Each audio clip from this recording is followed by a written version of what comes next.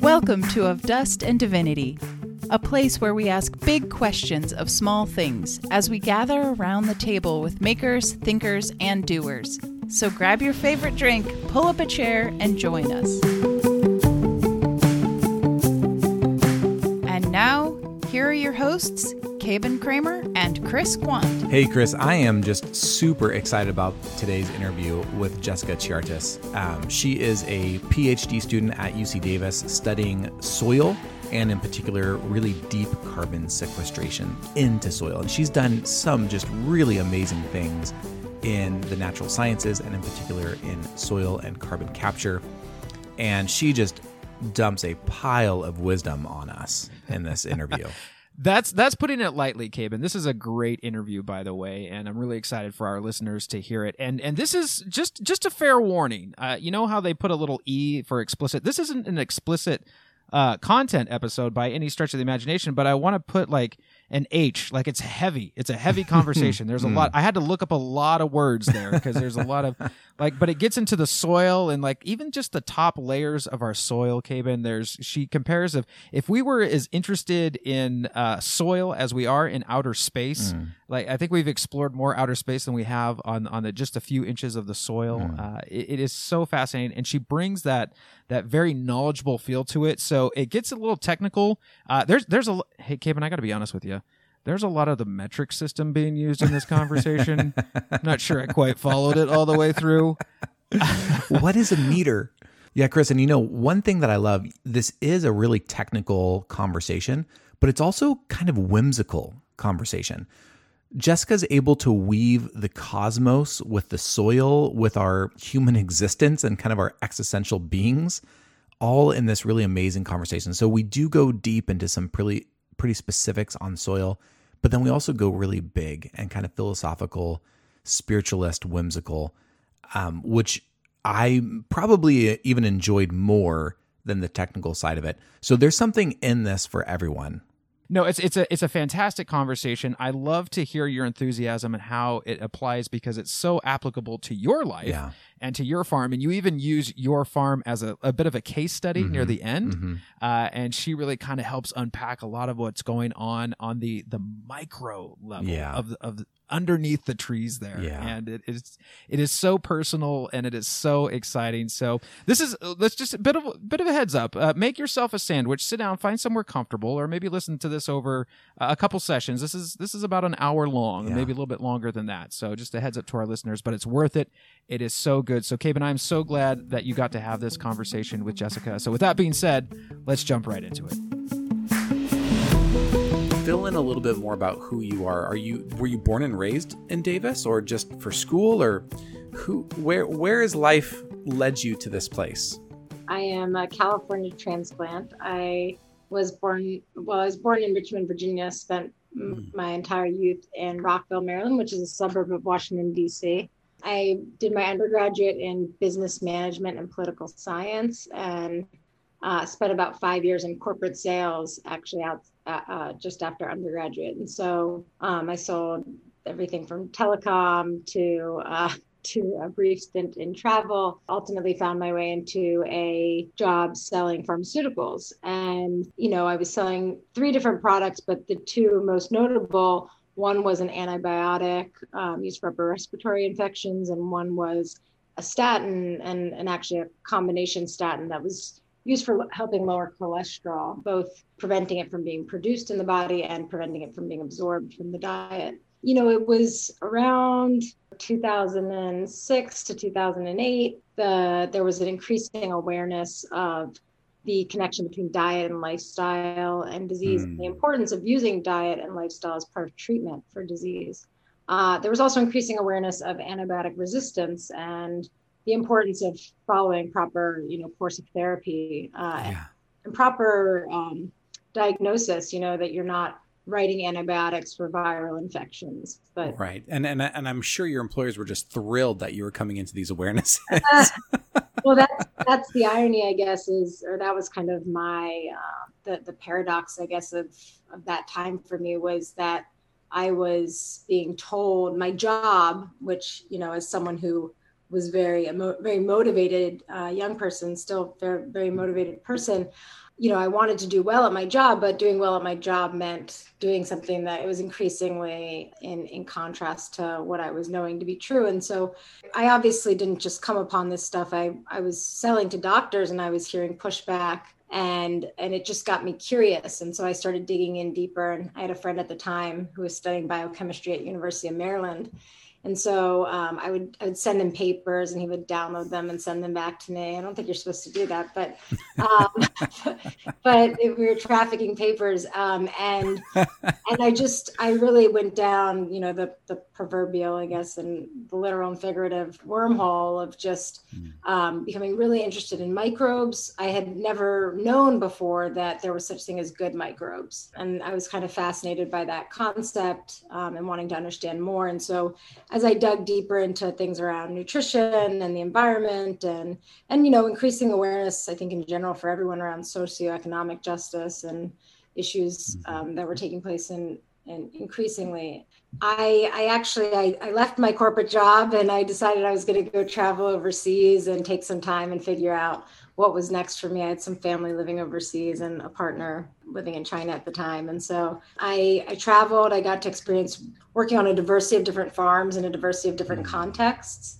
It was kind of at first just like a nice way to extend my traveling. There's a program called WOOF, where in exchange for, labor on the farm, you get room and board, and they usually, take care of you, show you their community and their culture. And it's just a really great experience. But as I did it more and more, I really started to fall in love with soil and agriculture. And the more I dug into these issues I was interested in around human health, the environment, and social justice, it all just kept going back to soil. And I guess ultimately when I came back, I wanted to do something that took advantage of what I had learned in my business career and in my studies in undergraduate. And I decided to do a PhD in soil science so that I could help be a bridge builder, really, break down the barrier between science and the populace, or science and industry, and science and policy. I looked into where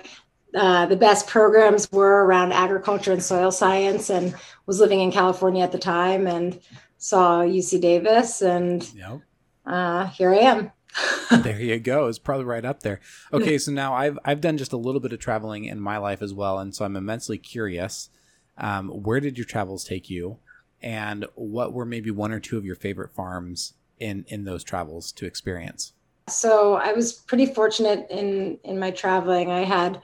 When I first left the country, I had a very good friend who was getting married in New Zealand. And so I started in New Zealand and worked my way through Australia into Indonesia, Malaysia, and then to China, spent a few months there, went to Taiwan where my sister was living at the time. She was pregnant with my first nephew. And so I spent almost 4 months there, and then went and traveled around Southeast Asia to Thailand, Laos, Cambodia, and the Philippines. And then came home, worked for a little while, saved up some more money, and went back to Israel, Jordan, Egypt, Greece, Italy, and Turkey. Wow. And so I definitely got to see a lot in a lot of different contexts. I'd say some of my favorites were when I was in Australia. There was a great little, I guess nowadays they would call it regenerative agriculture. I don't think that was a word, or at least not to my knowledge at the time. It was just outside of a really interesting little, kind of hippie town. And they were just a very sustainable, closed loop, sort of circular economy type farm in the way that they interacted on farm and with their community. And then I'd say my other one of my other favorite experiences, well, I guess there's two up there. I got to spend a little bit of time on a kibbutz in Israel, but also my family's from Greece, and I was fortunate to stay with some extended family members that I had never met before. My father has still never been to Greece. We didn't grow up knowing much about that part of our culture, but I was able to find extended family members that I stayed with and got to work with a distant cousin on the goat farm and Wow. do everything from milking to making Greek yogurt. And Oh, that is so cool. it was a pretty great experience. So then after you kind of had this amazing experience doing these 2 really large loops in some very cool parts of the world, that's awesome. You wind up in Davis, and you've been carrying with you this kind of awareness that there's such a thing as good microbes and bad microbes. And for some of my listeners, that might be the first time they've heard that delineation. As you're walking us through kind of your experience with Davis and forming your PhD, like unpack for us what is a good microbe. And is it as simple as just like, you paint one blue, you paint one red, or is it a little bit more complex than that? Yeah, that's a really good question. And it's probably, to be fair, on reflection, it's probably not the best framing. There's actually, I think, in a lot of indigenous cultures, not a concept around good and bad. And so that's definitely a human process to ascribe that to the microbes. Yeah, I mean, I guess it's probably similar to how we look at plants. A good plant is the crop that we want to grow, and a weed is the one we don't. And I guess that's where this premise of good microbe, bad microbe, that's not the best, slightly problematic framing of just that there's microbes that are really beneficial and super important to our health, and there are microbes that cause disease. There are pathogens, and for most of our lives, I feel we're very quickly introduced to the quote unquote bad microbes, right. Things that can get you sick. And we're told, not to get dirty. And, obviously it's great to wash your hands, but I think we're kind of programmed at a very young age to fear dirt, to fear microbes, and probably with good reason to some degree. I mean, there were times in history, and maybe we're experiencing one of those now, where microbes had an impact on the population, through disease. And so I think it's probably, written into our DNA a little bit from the trauma of those times to fear these things. But the other side of the story we don't often hear is that like we couldn't exist without microbes, that they are a very large part of us. That's a hotly contested number of like what percent of our cells really are ours or really are microbial. And I think the point is it doesn't matter what the actual percentage. Right. It's like, it's a lot and they're important. And I think a better framing than good and bad microbes is probably diverse and not diverse microbiome. And I think that applies for the soil and for ourselves, that, the more diverse the microbiome, the more niches you have filled, the more functions, so to speak, that you have someone who can take care of that, And then the more resilience you have, the ability to fight back against external factors that could be harmful. And so, I think it's more the diversity. Yeah. And I mean, that's, gosh, and isn't that just true of pretty much anything in life, right? Like when you monocrop anything, whether it's your friendships or your ideologies or your microbiome, it leads to some destructive outcomes that might not have been anticipated when you thought it was a good idea. And it may be okay for a while. Like you might be able to be okay in a lot of different states, but when something in the external environment changes, or when your immune system is weakened or whatever it might be, you may not be as resilient. That I think that's what people are realizing more and more. And I think you're right to say this kind of is an analogy to everything of like diversity is strength, diversity is resilience. And that's whether it's soil or our microbiomes or our communities or, it's like whether it's economics, what did they say on the Chappelle show? You need to diversify your bonds. So it's like having a diverse stock portfolio. Yes, absolutely. Okay, and so I've kind of ascribed to this thing, and I'm inviting you to tell me that I've bought a load of hocus pocus, or you can affirm it, and I'll feel wonderful. This idea that like our human microbiome and the ecological microbiome in our immediate environment have some interplay, from like the microbes that are on our epidermis to the microbes that are in our gut to the microbes that are even in our neural pathways. So unpack that. Does that have any bearing in real science to you as you come to understand the world? Yeah, I mean, I definitely think that we're constantly coming in contact with the built environment, for instance, has its own signature of a microbiome that is distinctly different from the natural environment. Although that's the human construct too, to separate. Right, it is. Right? Yeah. Okay, which, by the way, I'm just going to hijack because I want to get back to that thought. But like, I've been introduced to this idea that like the way that we use the word nature and natural can be really problematic and colonialistic. And I am in this constant wrestle with myself of like, okay, but what word do I use to describe? Like, so I've been using more poetic phrases like the unordered chaos of the world around us, or like the non-human made environment, or like I'm just like, okay, I need a word. Can people, like, I agree that nature can be problematic, but can we just decide on a word that we can replace it with? It's really true. I think that actually built environment is kind of a nice, it's still an environment. It's part of the environment. It's just what we've built. And maybe beavers have a built environment too, and other ecosystem engineers. But yeah, I mean, I think that there's evidence that there's an interchange between our microbiome and the microbes that we come in contact with. I mean, having a dog, they've shown changes your microbiome.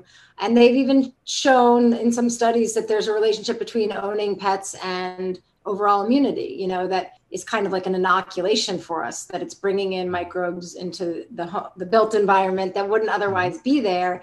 And that is then impacting our microbiome. I think they've had studies where they've shown people's microbiome changes in a matter of days after moving into a new place. So, I mean, there's definitely, and it stands to reason, right, that we're products of our environment. We're constantly exposed to different things and breathing them in or eating them or whatever it might be. And that's, and I love that we're able to find traces of that now in the physical microbiology of our world, because we've carried with us these concepts and ideas like you are what you eat, or you're anchored to a place, or, we have all these things and we can intuitively and kind of poetically and philosophically make connections to the metaphysical and other things that can validate that position. But now we have chemistry and biology coming in and saying, well, now we can actually identify that in some hard sciences as well. That like you literally are what you eat, and you literally are where you live. You are your environment, and your environment is you. That was beautiful. And it's fun to see that, because then it just layers back on top of the ancient wisdom traditions that we've had for so long, and many we've ignored or pushed aside or whatever else, but they've been there. That have been echoing these things that now we're able to put some data to. Which is really cool. Now, I should say that they've actually done some studies increasingly recently to look at kind of comparing the soil microbiome to the human microbiome. And there haven't been a lot of studies looking at, the direct sort of connection. But the diversity of the soil microbiome it far exceeds our own. And so they've shown that the gut microbiome has about 10% of the diversity that the soil microbiome has. Wow. For instance. But all that said, the presumption, and there's some evidence for this as well, based on indigenous tribes currently in the world, is that the diversity of our guts has actually declined over time. And that stands to reason also, when the diversity of our diet has steadily declined for the last couple centuries, it stands to reason that our gut microbiome would also decline, because, for instance, processed foods or things that are high in sugar are going to favor certain communities, and then those are going to thrive more, and they're going to outcompete other microbes. Well, and even in the variety we have, like we've so deeply tailored all of our fruits and vegetables to shelf life and transport. And so instead of having, 30 different types of kiwi fruit, we now have one. Right? Instead of having 200 varieties of apples, we now have 6. Or, and so even if we try to diversify our diet, so to speak, we're still trapped in these very refined channels that have been built for us. Yeah. And that's interesting to think about how that interplays in its environment with the diversity of microbes, because, if you figure that there were hundreds of different varieties of apples, for instance, and some sort of pathogen picks up that now we have one variety that we plant everywhere, it's just Yeah. easier for the pathogens to evolve that can, just sweep through and take out. Yeah, and that's one of the cornerstones in the conversation. So I'm a walnut grower out here, and we're small. We only have 60 acres, but we're surrounded by tens of thousands of acres of walnuts. And so people will ask me, well, what's in your transition to organic? What does that look like as far as sprays go? And I'm like, well, if I wasn't surrounded by 20 square miles of walnuts, it would be a lot easier. Sure. But as it is, like, if we're so oversaturated with the monocrop that if something comes into my neighbor's land, I need to make sure my land's protected from it, or else it's just going to sweep through. And, if my neighbor sprays and I don't, they're just going to, they don't care if there's a road between us. Don't even notice that. Yeah. But again, even if we had 50 different varieties of walnuts, right, or something else that would help offset that. You got into microbes, but it sounds like you didn't really stop there, or at least then you kept making more and more connections. So what were some of those next connections you made beyond, like, microbes can be really good and we would all be dead without them? Well, I think that was like my initial curiosity that got me digging deeper. But I think ultimately, the more I started to discover soil, I think my interests evolved.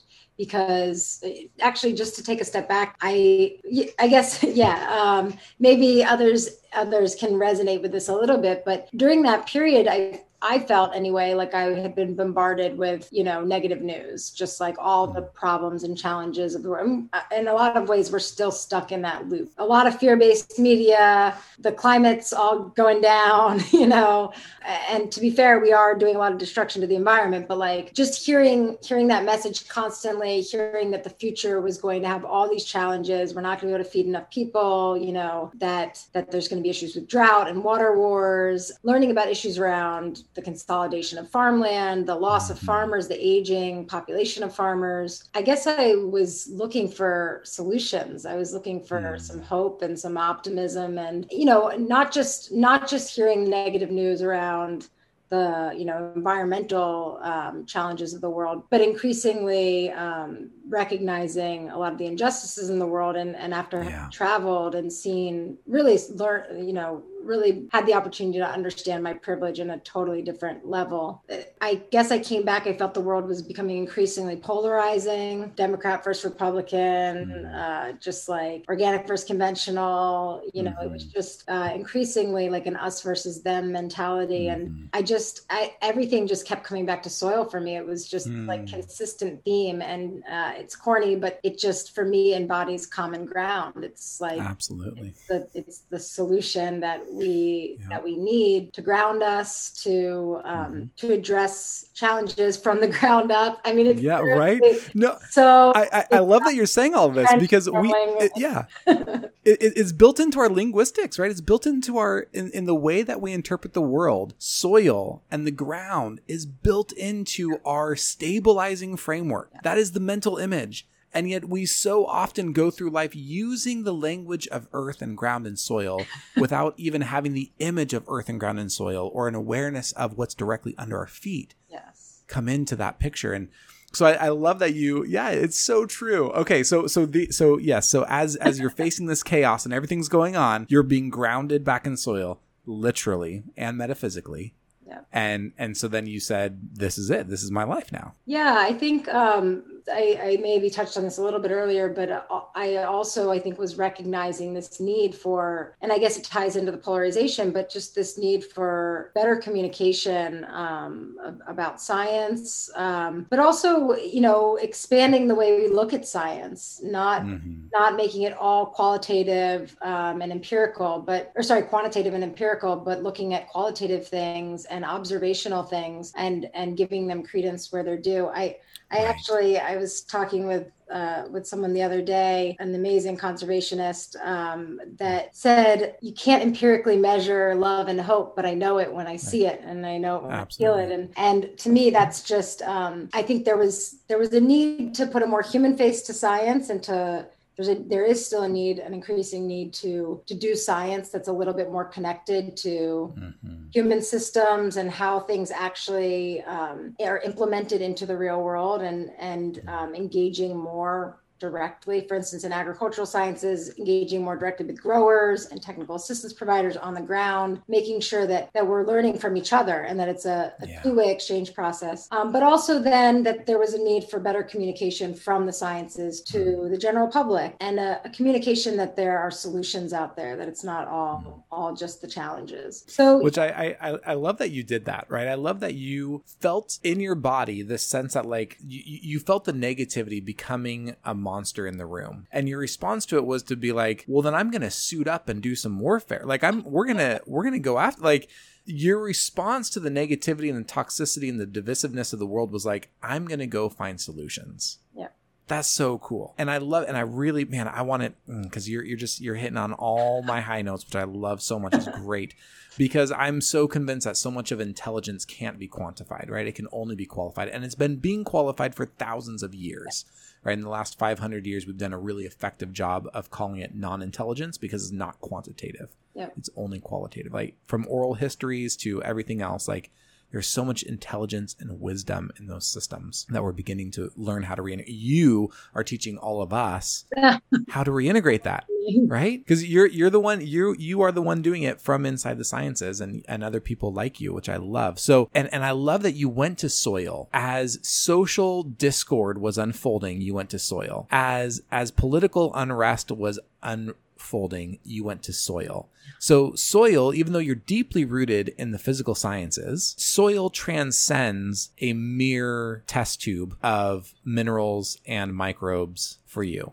Yeah, because from the biophysical perspective, it's key to our ability to produce food, fiber, and fuels, right? To be able to provide the raw materials for much of our economy. You know, I kind of left out timber, although I mentioned fuel, but just to say, like, you know, so much of what we depend upon is grown in soil, and there's a real need to understand the biophysical nature of it in providing solutions for growers, and the ability to continue to sustainably produce crops that are not only just little stacks of calories, but that are nutrient dense and that can nourish people. All that said, it's also, you know, our physical foundation, which, you know, all of our infrastructure is built upon. It's a building medium that has a lot of benefits that people are starting to seek out more again. It is, I think, the sense of place that unites people, you know, a place to gather in natural parks or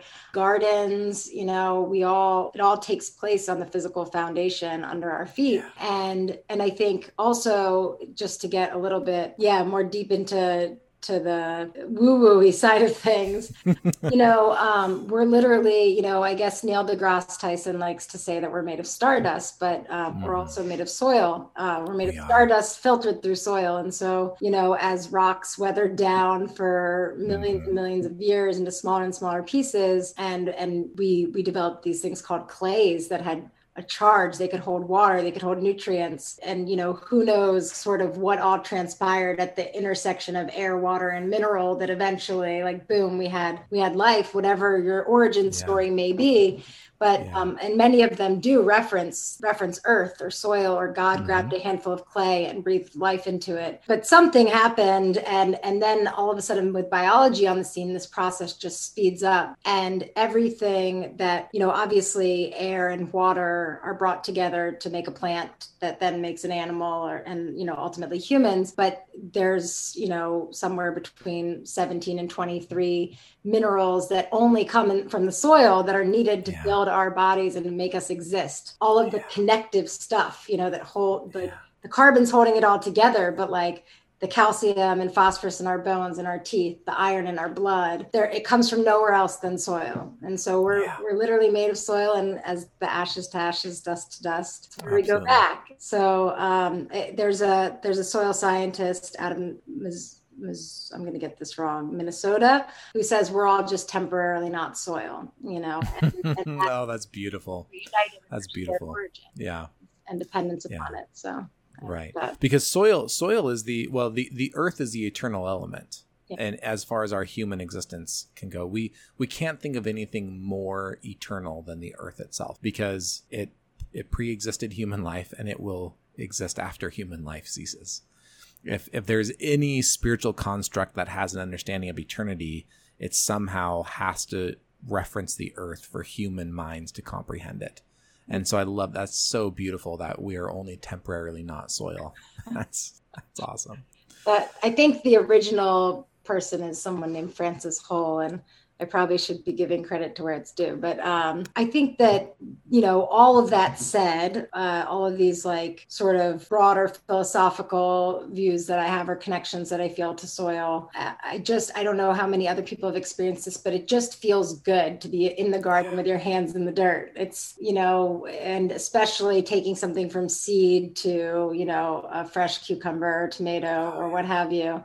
And there's very few people you can find who will be unhappy, who will not enjoy that experience. And, I've seen programs where they use gardening for everything from like providing vocational skills for people when they get out of prison and reducing recidivism to like care for elderly people to keep them engaged and to keep their mind and their bodies fresh. We've seen veteran programs that have been really incredibly successful at healing people, not saying that there isn't more to healing trauma and things like that, but there's all these examples of, getting people into nature, getting people into a garden and improving all sorts of human quality of life outcomes.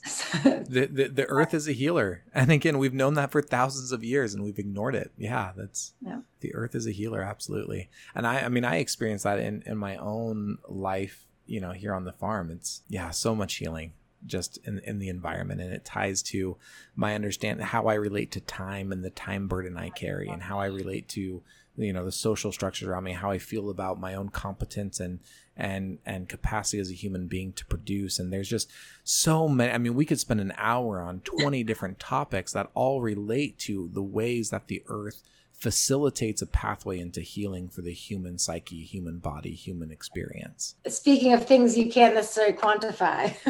Right? And yet we know it because we've been able to bear witness to it for thousands of years.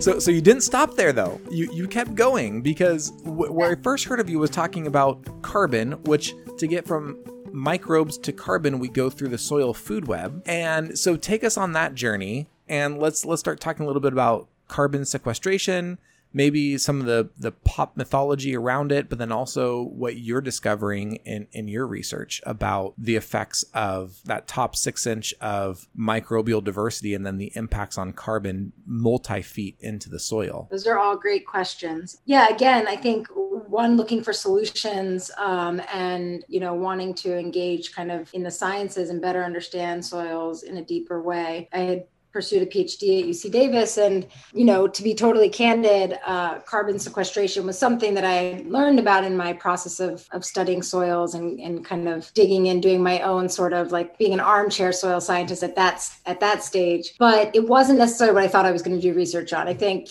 back to earlier in the conversation, I was really keen to try to find this smoking gun between the soil microbiome and the human microbiome. And I think that I hope one day that is researched more.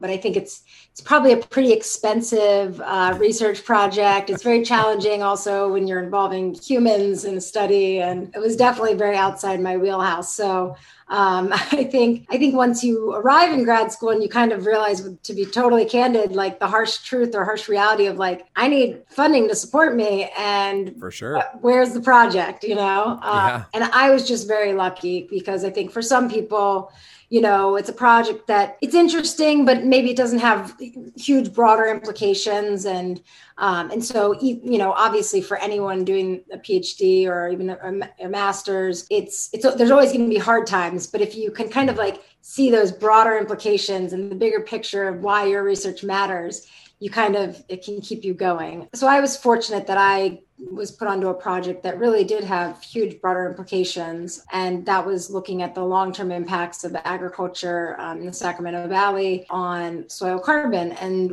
uniquely, they had taken soil cores down to 2 meters in 1993 and also 2012. And so when I arrived in 2014, the samples were already collected. The experiment had been managed for a couple of decades at that point. I just kind of walked into all of that and had this amazing data set to work with to look at the impacts of a conventionally managed corn tomato system versus conventionally managed with a cover crop versus an organic system, which had a cover crop and composted poultry manure. There was also a series of wheat fallow systems that were either irrigated or not, fertilized or not, and one with a cover crop, but we didn't really see a lot going on there. And that feeds into some of my later findings around soil carbon. Yeah. Basically, when looking into the literature and what had been done historically in the past, you quickly find that the average sampling depth is about 25 or 30 centimeters.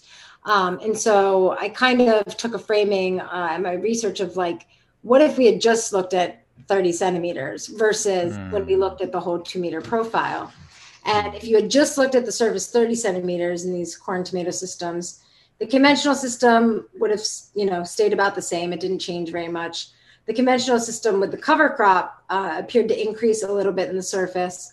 And the cover crop plus composted poultry manure also increased in the surface, but quite a bit more, significantly more. So I think it was about 7 megagrams of carbon per hectare in the surface under the organic system. But when you look at the whole 2-meter profile, which, if we're talking about climate change mitigation, we're talking about greenhouse gas equivalents and drawing down carbon, keeping it out of the atmosphere, you have to think about the whole 3-dimensional profile because that's what a soil is. It's a 3-dimensional body. And so if you want to know the carbon footprint of a given acre, you have to consider the depth. And when we did that, nothing really changed with the conventional system. The conventional plus cover crop system, although not significant, there were trends of decreases at depth. And there was so much of a decrease at depth that it actually offset the increase in the surface. So that system was actually misestimated completely. We thought it was a sink and it was a source of greenhouse gas. And the organic system with the composted poultry manure and the cover crop actually increased 3 times what we had measured in the surface. So instead of 7 megagrams of carbon per hectare, it was 21.8 megagrams of carbon per hectare. Yeah, I think obviously there's a nice analogy there to just the importance of digging deeper. And this extends to a lot of things. We just look at the surface, we don't dig in deeply enough, and we don't investigate enough to fully understand the system. And we maybe look at one part of a system in one period of time, one fraction, segmented piece of it, which nothing exists in that way, right? Everything is connected. Yeah. And so I think those are the big takeaways for me were one, it's really important to consider depth, but also I got to have a little bit of experience with the variability of carbon and have done some follow-up work looking at soil carbon down to a meter. I've been fortunate to work with several organizations developing monitoring protocols in California or sampling for brands that are interested in kind of tracking their impact of their ag systems. And increasingly, I just see how variable it is. And it's this interesting juxtaposition of this amazing potential, to draw down carbon, this ancient technology of plants that photosynthesis fixes CO2 out of the atmosphere, puts it into plant biomass, whether it's the living matter that eventually dies and goes into the soil, or whether it's things that are, pumped out through their roots, feeding microbes. And like you said, the whole food web, just using this, and it's poetic too, using this natural technology, not to use natural again, but to help tackle a challenge that we currently have. The challenge is that how do we measure it? If we want to reward it and we want to avoid greenwashing and we want to make sure that we're not investing a bunch of money in something that's not actually mitigating greenhouse gases, we have to be able to measure it, or at least have certainty around the practices we're implementing. And that's where I think a lot of people are stuck right now, and a lot of academics especially, they feel very reluctant to support or even engage around carbon sequestration and carbon markets because they feel like the science isn't there yet. And and I'm going on a bit here, but I think just to wrap this point up is like, as excited as I was, and as much as I had the carbon exuberance early on around, this could be a solution for climate change, and this really is promising. I think you also have to ground yourself a little bit in the reality of the fact that we don't know for sure about the total amount of carbon we can sequester through these practices. But what we do know with a bit more certainty is they're not going to have a negative impact. They're going to have a positive impact, even if you don't sequester carbon. Even if you're just maintaining carbon, that's a positive thing. And I think if we can start to shift our perspective beyond carbon and climate change mitigation to ecosystem services and climate change adaptation and resilience, I think we can get a lot more people on board and thinking about creative ways that we can improve our agricultural management to improve the ecosystem outcomes of agriculture. But right now we're creating this polarization again, actually. It's starting to happen in the carbon market space of like people who say we can measure it for sure, just trust us. And then people who say we can't measure it at all, let's throw our hands up and not do anything. And I think there's a middle path in between that's like, we don't know everything, but we know enough to take action. And even if we don't sequester all the carbon, we'll keep our soil in place. And erosion may arguably be as much an existential crisis as climate change. Absolutely. And I want to hear about your adaptive ideas, and I want to use my farm as a case study if you'll let me. Sure. But I want to ask a couple questions before we get there. So you were drawn into soil through microbes as a way to ground yourself in some hope in the face of some disparaging news. Do you still feel hope in that field, or do you feel like maybe as we come to understand it, it's not quite as much of a golden elixir as we had hoped it would be? I still feel hope. I think my perspectives have expanded. I think to be honest, I think a big thing is maybe bridging the rural urban divide just in general. Yeah. I think it's agriculture. I think it's reconnecting to nature and to the environment around us. Realizing that we are a part of it, not apart from it. I think, there are solutions that science can provide around soils. And I think there's an incredible influx of questions that people are now thinking about and asking and exploring, and some really interesting research that's happening. And we are kind of at a breakthrough. Soil is kind of this final frontier right here on Earth, where we understand maybe 1 to 5% of the microbes in there. And as we learn to understand them more, I think we learn to understand ourselves and our environment more. So I think there's still a lot there for just the exploring, the continuing to understand. I mean, if we could get Elon Musk to be as interested in the soil here as the soil on Mars, we could be in really good shape. But I think that my perspective is probably broadened a little bit, and I'm more interested in food and agricultural systems as a whole, and how we can start to bring together people in urban and rural communities to have dialogue and understand each other and understand their different needs, and to get people to, not everyone needs to be a farmer. You don't even have to want to be a gardener, but we all need to be supporting our farmers, and we all need to have reverence for our farmers as the last great stewards of the land. And we need them right now, not just to make sure we have a secure food supply in the future, but that we have a healthy ecosystem.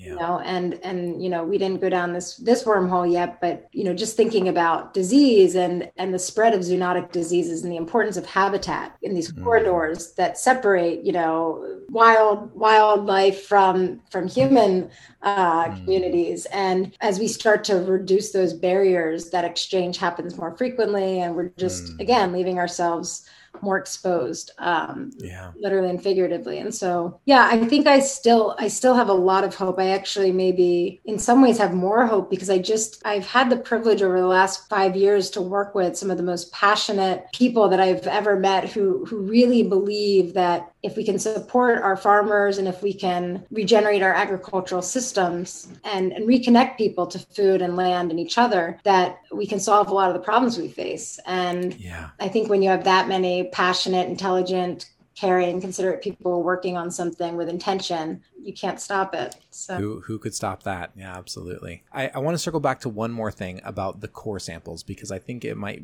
not be obvious as how counterintuitive this is, that you went down to 2 meters and 1 meter. But the reason why most samples are only taken to 25 or 30 centimeters, that's the root bearing zone for most vegetables and grasses, right? Most brassicas, grasses, broadleafs, other things, they only penetrate, you might get a root down 50 centimeters, maybe 80 centimeters on a really deep bearing root system. So you're going down 200 centimeters. And the conventional thinking was, well, if the roots aren't physically in contact with the soil, there can't be any exchange happening. Sure. But what you're finding actually is that up to, 4 or 5 times the depth of the root zone, you're finding an impact of the roots on that entire material structure. Maybe the roots. I mean, there are definitely some plants that have deeper roots, and if people are cover cropping, especially depending on the mixes, they may be getting deeper roots down there. But we also have to consider irrigation and even just precipitation. We don't have that issue here in California because unfortunately reach down that far. But in areas where they get rain, that water moves. Again, soils are 3-dimensional bodies. They're subject to gravity, just like you and I, and things move down. Yeah, there's a movement of carbon-based materials with that. Now, what happens once it's down there is, it can go a lot of directions. Microbes can eat it up, and if they do that inefficiently, that can contribute to more CO2 and loss of native or old organic matter.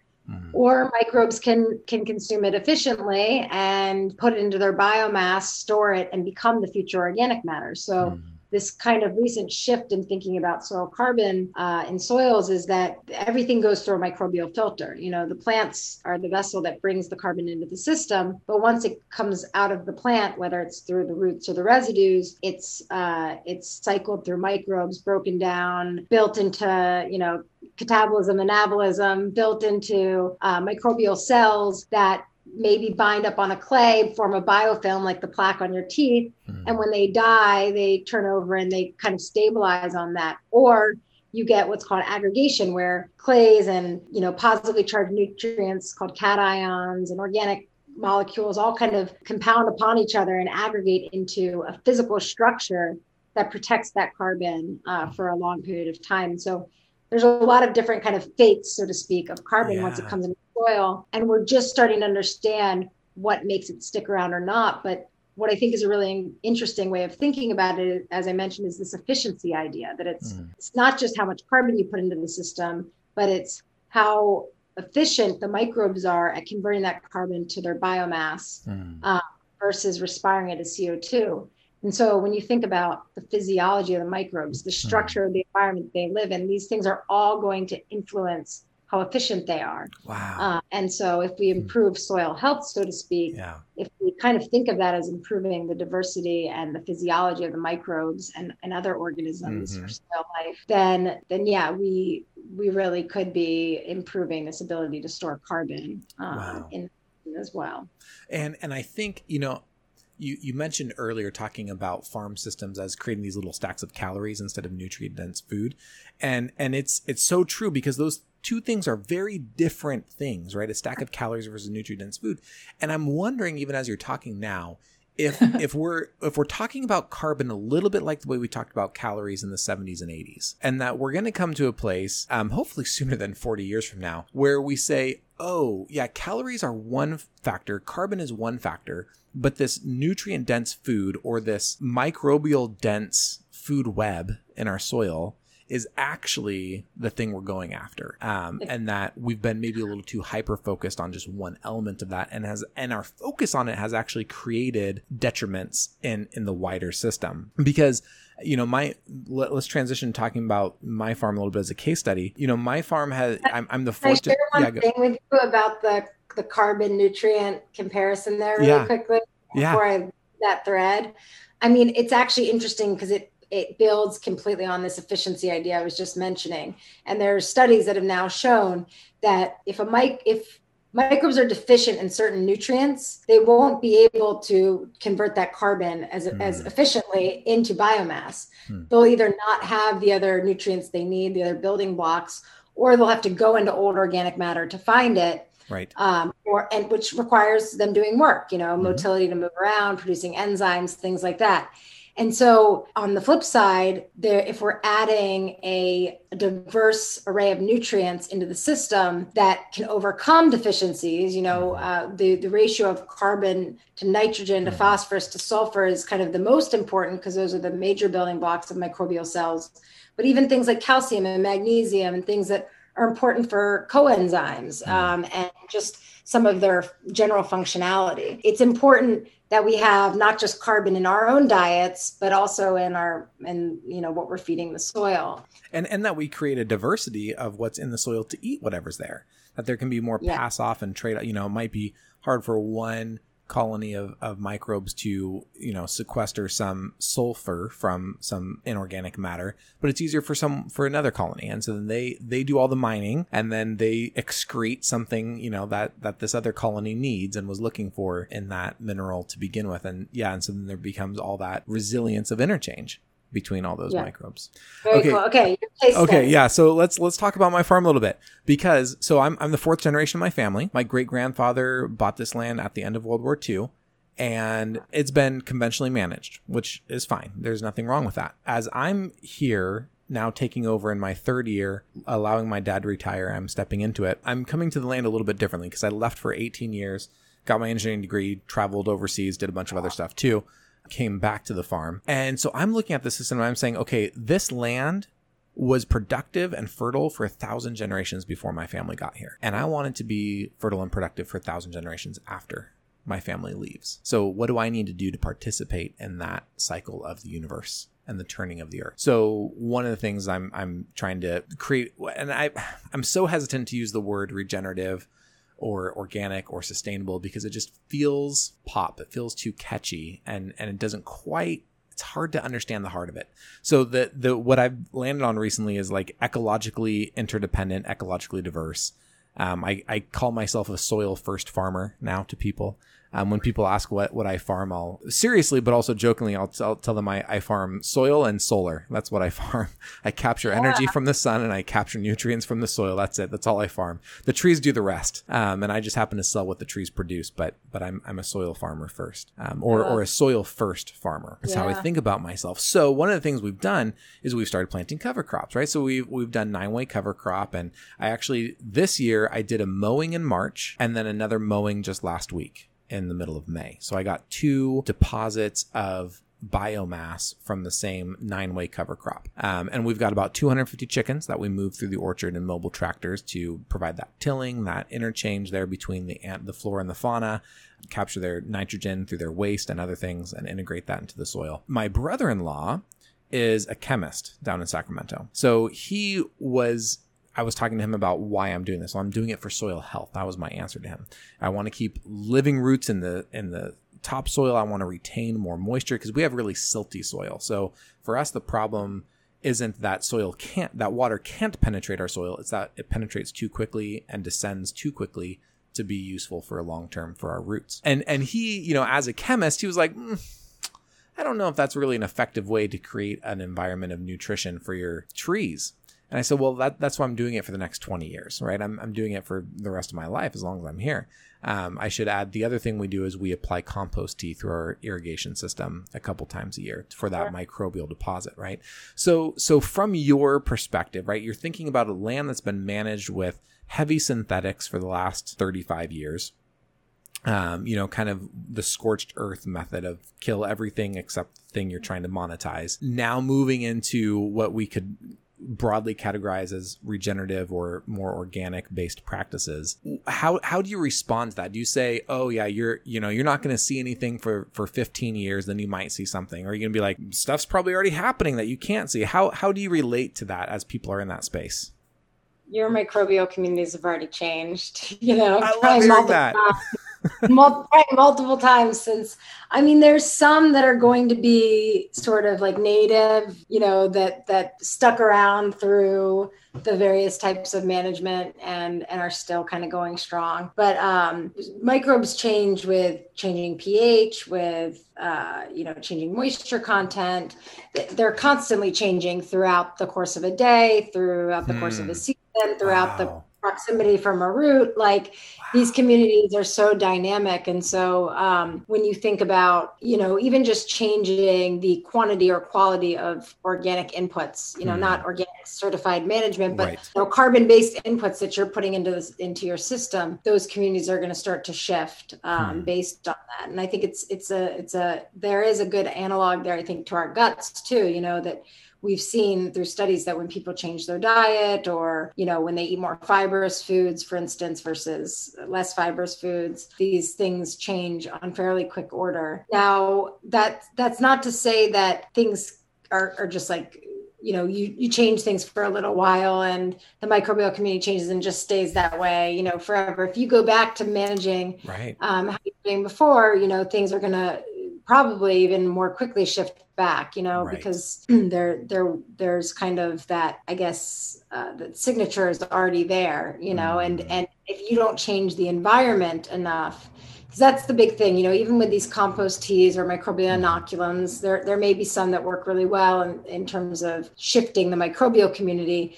But in general, what we know about that is, if you don't change the environment, then you can add as many different microbes and different inoculums as you want. They're not going to last very long. Some of these they call bugs in a jug. They end up dead on arrival, so to speak. Yeah. But for the ones where, maybe they're still kicking and live and doing their thing, you apply them to this completely different environment than they were raised in. And there's this whole microbial community that already exists there. And they're like, who are you? And they're going to defend them. And not many of the ones you added are going to stick around. Yeah. But with enough consistency over time, communities will start to shift. But yeah, I think that's a direct analog to us as well.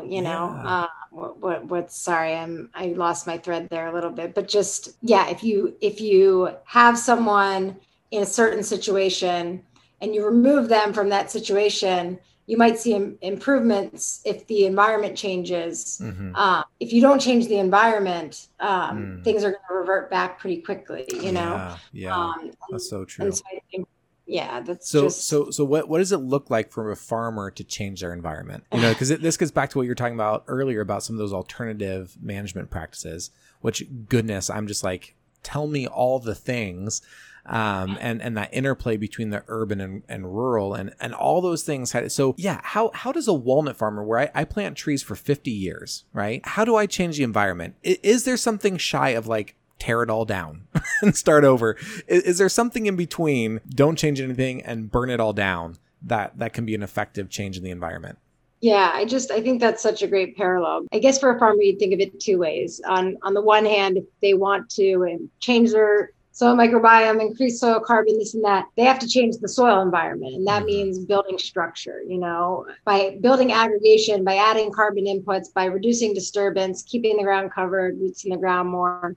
You start to build these aggregates that basically form the hallways and the walkways of your soil where water and air can flow through, where microbes can move around, where nutrients are exchanged. And, rather than a compact, nothing can move through this. And so I think on one hand, changing the environment is like literally changing the structure of your soil and creating an environment that's conducive to biological life and biological cycling of nutrients. The flip side of that, or the parallel to the kind of human scale, is like for a farmer to change their environment, that means a lot of other stakeholders changing as well. So that means policy changing to subsidize practices that will allow them to improve the sustainability of their land rather than either leave it fallow or, not, for instance, some programs in the past have disincentivized cover cropping, and I think that's a change in the recent farm bill that will allow, you to cover crop without being at risk of losing your crop insurance. But things like those sorts of policy things need to change. The consumer needs to value that the grower isn't only providing them a product of like food or fiber that maybe gets processed into something they buy in the supermarket or something they buy at the farmer's market, but also these ecosystem services they're providing, that they're stewarding the water cycle, the nutrient cycle, the biodiversity. And if we want growers to be good stewards of that, then we need to value it and compensate them for the time and effort that it takes. I think markets need to shift. They also need to support and understand that the profit margin for a grower needs to make sense for them to be able to do these things. And if the purchaser wants to be able to market effectively to their consumer that they're supporting regenerative practices and environmental outcomes, then they need to incentivize that in their supply chains. And so I think there's a lot of things, and this maybe circles back to that urban-rural divide of like, if we can better understand each other and learn to appreciate all of the things that rural communities provide us with, then maybe we can start to value those things. We can start to support them with our dollars and actually create the change that we want to see in the world. Yeah. Get me back to your dog Buddha there. There we go. Or I guess it was Gandhi, but yeah, there you go. But yeah, so I mean, I think, and I mean, it obviously goes beyond that too. And you probably have experience with this growing up in a multi-generational farming family. There's cultural practices, there are things that are passed down. And so there does need to also be an openness for the grower to kind of acknowledge that they've done what's been asked of them for a long time, and they've continued to produce like a reliable, affordable food supply for us, but we just didn't know what we really wanted. And now that we see, we like to support them in doing something different, and that these aren't, crazy cuckoo things. These are things that their grandparents were probably doing. Sure. Yeah, 100%. Yeah. Before them. My great grandfather started out here with mules and horses. Right? He didn't start with a tractor. Right? So there was natural deposits of organic matter into the soil. Right? That just happened as course. Yeah, that's it. It's fun. I've got a beautiful group of people on Instagram who follow our journey, and and there's one aspect for me in the shift to this ecologically diverse farming that's really selfish and selfishly motivated, and that's there's two things that I am looking for in my farm. Right, it's ecological inputs and economic outputs, right? That's it. And we spend so much time focused on the economic outputs that we tend to ignore the ecologic inputs, but they're equally, if not more important. And for me, it gets a little bit selfish to the degree that like, look, if I want my walnuts to be packed full of minerals, right, that we can't synthesize out of sunlight and atmosphere, right? There's things, like you said, there's these things that only come out of the earth. If that's not in my soil to begin with, it's not going to be in my walnuts when I put them on market. It doesn't matter what the USDA nutrition label says. It has, like, good soil and good sun make good fruit. I can't control the sun. I can just capture it. So now I'm looking at the soil, because that's, if I want a healthy, nutritious product that's nutrient dense and beneficial to my consumer who's supporting my farm selfishly, right? Let's not even talk about the ethical or moral imperatives of the future and how we steward the environment, but just like this, and this is how I'm relating to farmers in my area who might be challenged by these concepts of, well, what am I doing for 5 generations from now? I got to make sure I keep food on the table now. Well, this is actually a very selfish way to keep food on your table, right? Get nutrients back in your food. Well, the way you do that is, like you said, you change the physical structure of the soil. I'm waiting for that day where I can sense that physical change, right? Because we shred in all of our prunings, we mow in all of our harvest. So we're doing everything we can to keep as much organic matter from our orchard on our orchard, and then all the compost tea slowly shifting. I'm just so excited for that day where I'm like, oh, it's different now. Where just the ground beneath your feet feels different. Yeah, already there's one block that we have that now when I walk out there, my feet sink a little bit. Yep. Not in a soggy way, but just like I can feel that it's like, oh, this is lofty soil. And I can reach down now and I can just grab a handful of soil without any, it's beautiful. I can't wait for this to be my whole orchard. It's going to be good. You're going to get there. And, I think you asked me before about, how long these changes start to take place. And I think I kind of focus on the microbes will be different very soon. I mean, structural things can take more time, building up a pool of carbon to a level that's measurable, can take time. It depends on the soil, but it can be 10 years, 20 years upwards. But at the same time, I think some of the returns start trickling in, slowly over that time. And as much as I agree, it's like there should be a selfish imperative. We get taught we get taught that just to think about doing things for the self in a selfish way. We don't ever get kind of taught about doing things for the self in a self-care sort of way. Yeah. But I think, being concerned about the economic outcomes is self-care. It's not selfish. It's making sure that you can put food on the table for your family, that you can keep farming year after year. But I think that there's an increasing shift away from focusing on just yield in terms of the economics, Absolutely, to thinking about profit. And if you can reduce your input costs, for instance, and consistently over time as you're transitioning and implementing new practices like these, then you can increase your bottom line, know. And so I think that there's a lot of opportunity there as we're slowly shifting things to provide a bit of cushion. All that said, the marketplace still needs to support as well, because there is real risk. And our solution was to go direct to consumer on social media, and that's how we've been able to stay afloat this year, which has been just a huge gift, and we don't take it for granted. But yeah, it's interesting having conversation with other farmers in the area who, I'm the weird farmer around here, because I'm like, what is every area's gotta have one, right? Like what are you spraying through your irrigation? Oh, it's a bunch of dead microbes that are gonna take over. Oh, interesting. Okay, you're a weirdo. It's good nutrients. Even if the microbes don't stick around, you're spraying on a diverse array of nutrients. It is. And that's really valuable in an available form. So. Yeah, so available. Oh man, when I start pulling up little roots and there's all these rhizosphere colonies stuck to those root clusters, and we start getting those. Oh man, it's great. I love it. But I'll relate it to them, and I'll say, well, it's like how we know that eating a salad is better than eating French fries. But when you eat a salad one night, you don't expect to get on the scale the next morning and see a change, right? You have to commit to it year after year.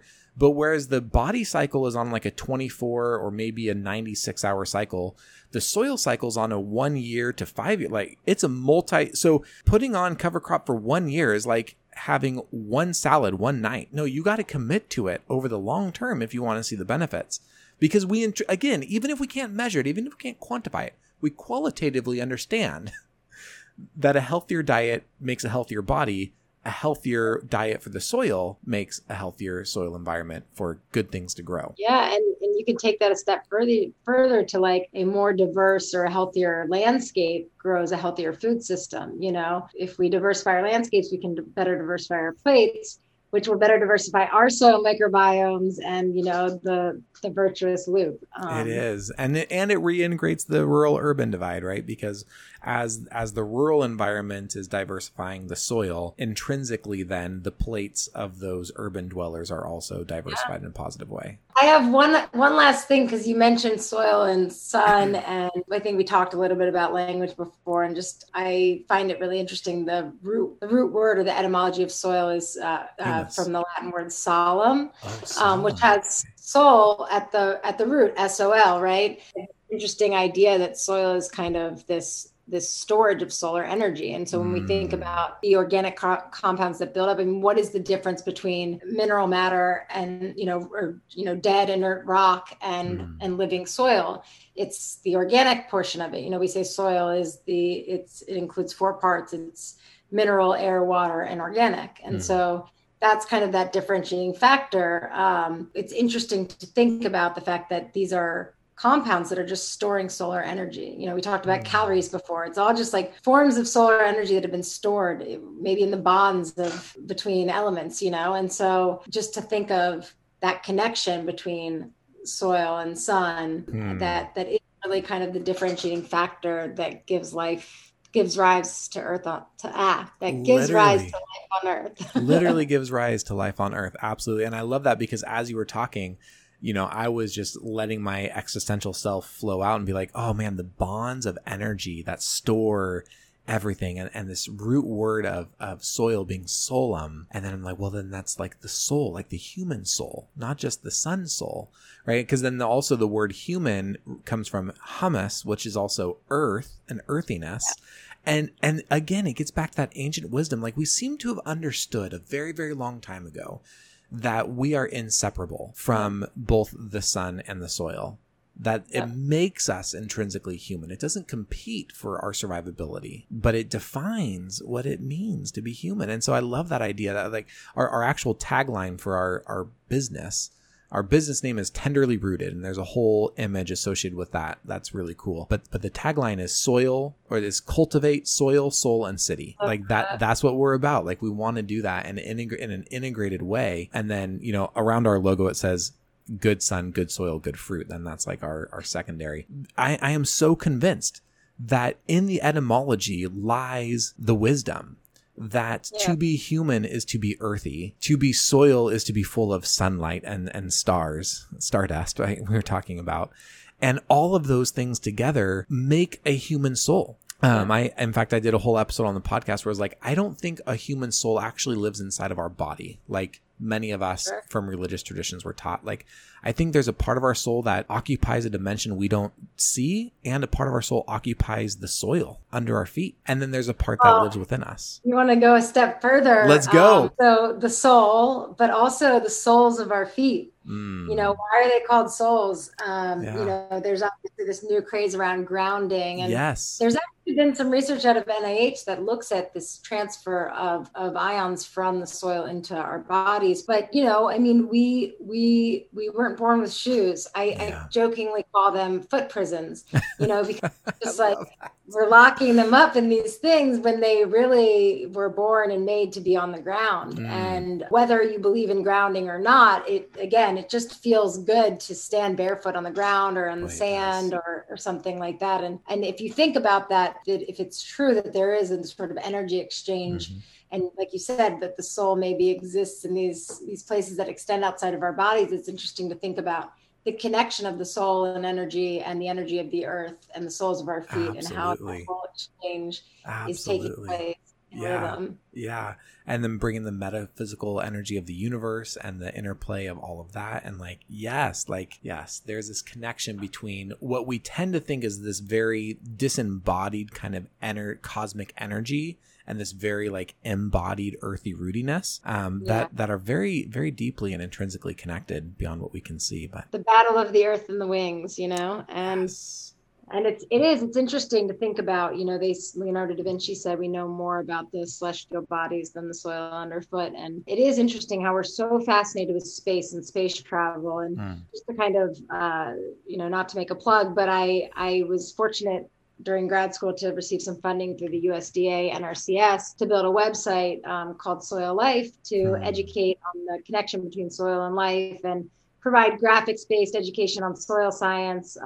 We actually have a website that'll be coming out, and we're also on Instagram. So it's called Soil Life, and on Instagram it's at Soil Life. It's at soil.life. Soil.life. Okay. So yeah, when we created this project, we very quickly established our mission as to inspire the next generation of soil explorers for the benefit of all. And it's a direct bite off of the 1950s NASA campaign to build the next generation of space explorers for the benefit of all. And at that time, when there was so much interest in understanding outer space, there was such an investment in that science. We got a man to the moon, you know? And so imagine if we created that sort of moonshot around soils today and recognized that just like we looked up to the heavens before in the past, and many do still today, just like now we kind of worship the extraterrestrial outer space sort of, I shouldn't say extraterrestrial, just the cosmic sort of dimension of outer space. It's all, you know, they say heaven is on earth, right? And that's the thing we've kind of maybe missed, is that it's right here.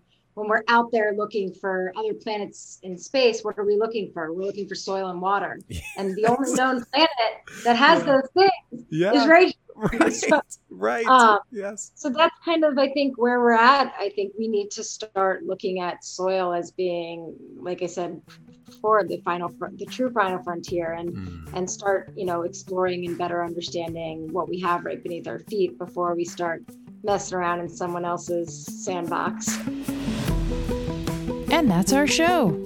If this conversation was meaningful to you like it was to us, leave a rating and review so that more people just like us can discover this podcast and join the conversation themselves. Thank you for listening. We're so glad you're here, and we'd love for you to join the conversation too. But hey, you've heard enough of our voices.